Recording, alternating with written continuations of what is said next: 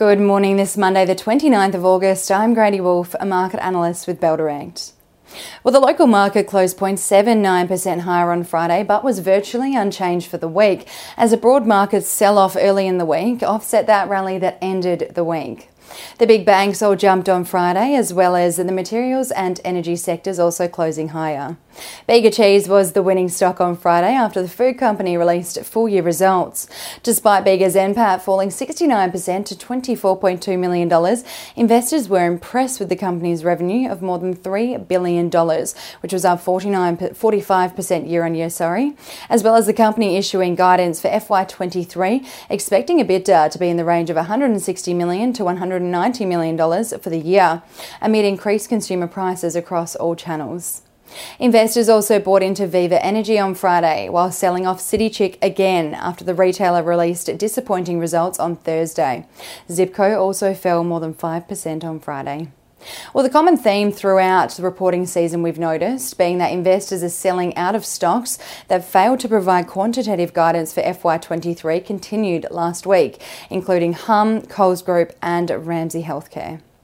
The most rated stocks by Bell Direct clients last week were IDP Education, Boral and Illumina.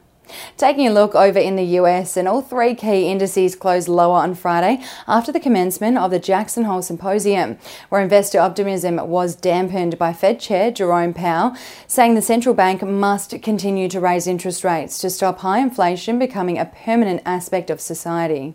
Locally today, the ASX is expected to open almost 1.5% lower following that sell-off on Wall Street on Friday.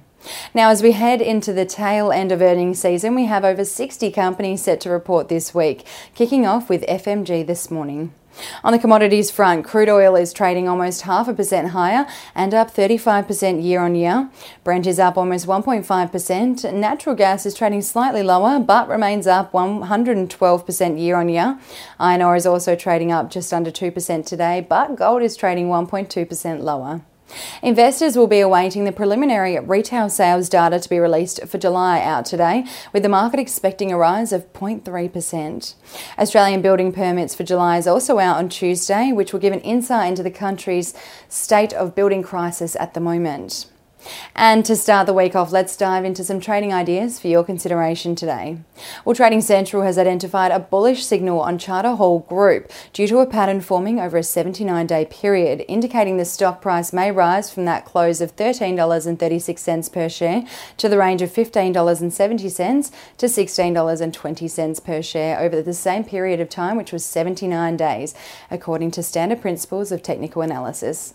And Citi maintains a buy rating on Perpetual but have lowered its price target on the stock to $30 per share following the release of FY22 results last week, and more importantly the company's announcement of its acquisition of competitor Pendal, which was announced on the same day the results were released. The downgrade of the price target is on the back of Citi acknowledging both equity market risk and the apparently negative sentiment towards the transaction, which could prevent the stock making near-term headway. And that's all for today. I'm Grady Wolf with Bell Direct. Have a lovely day and happy trading.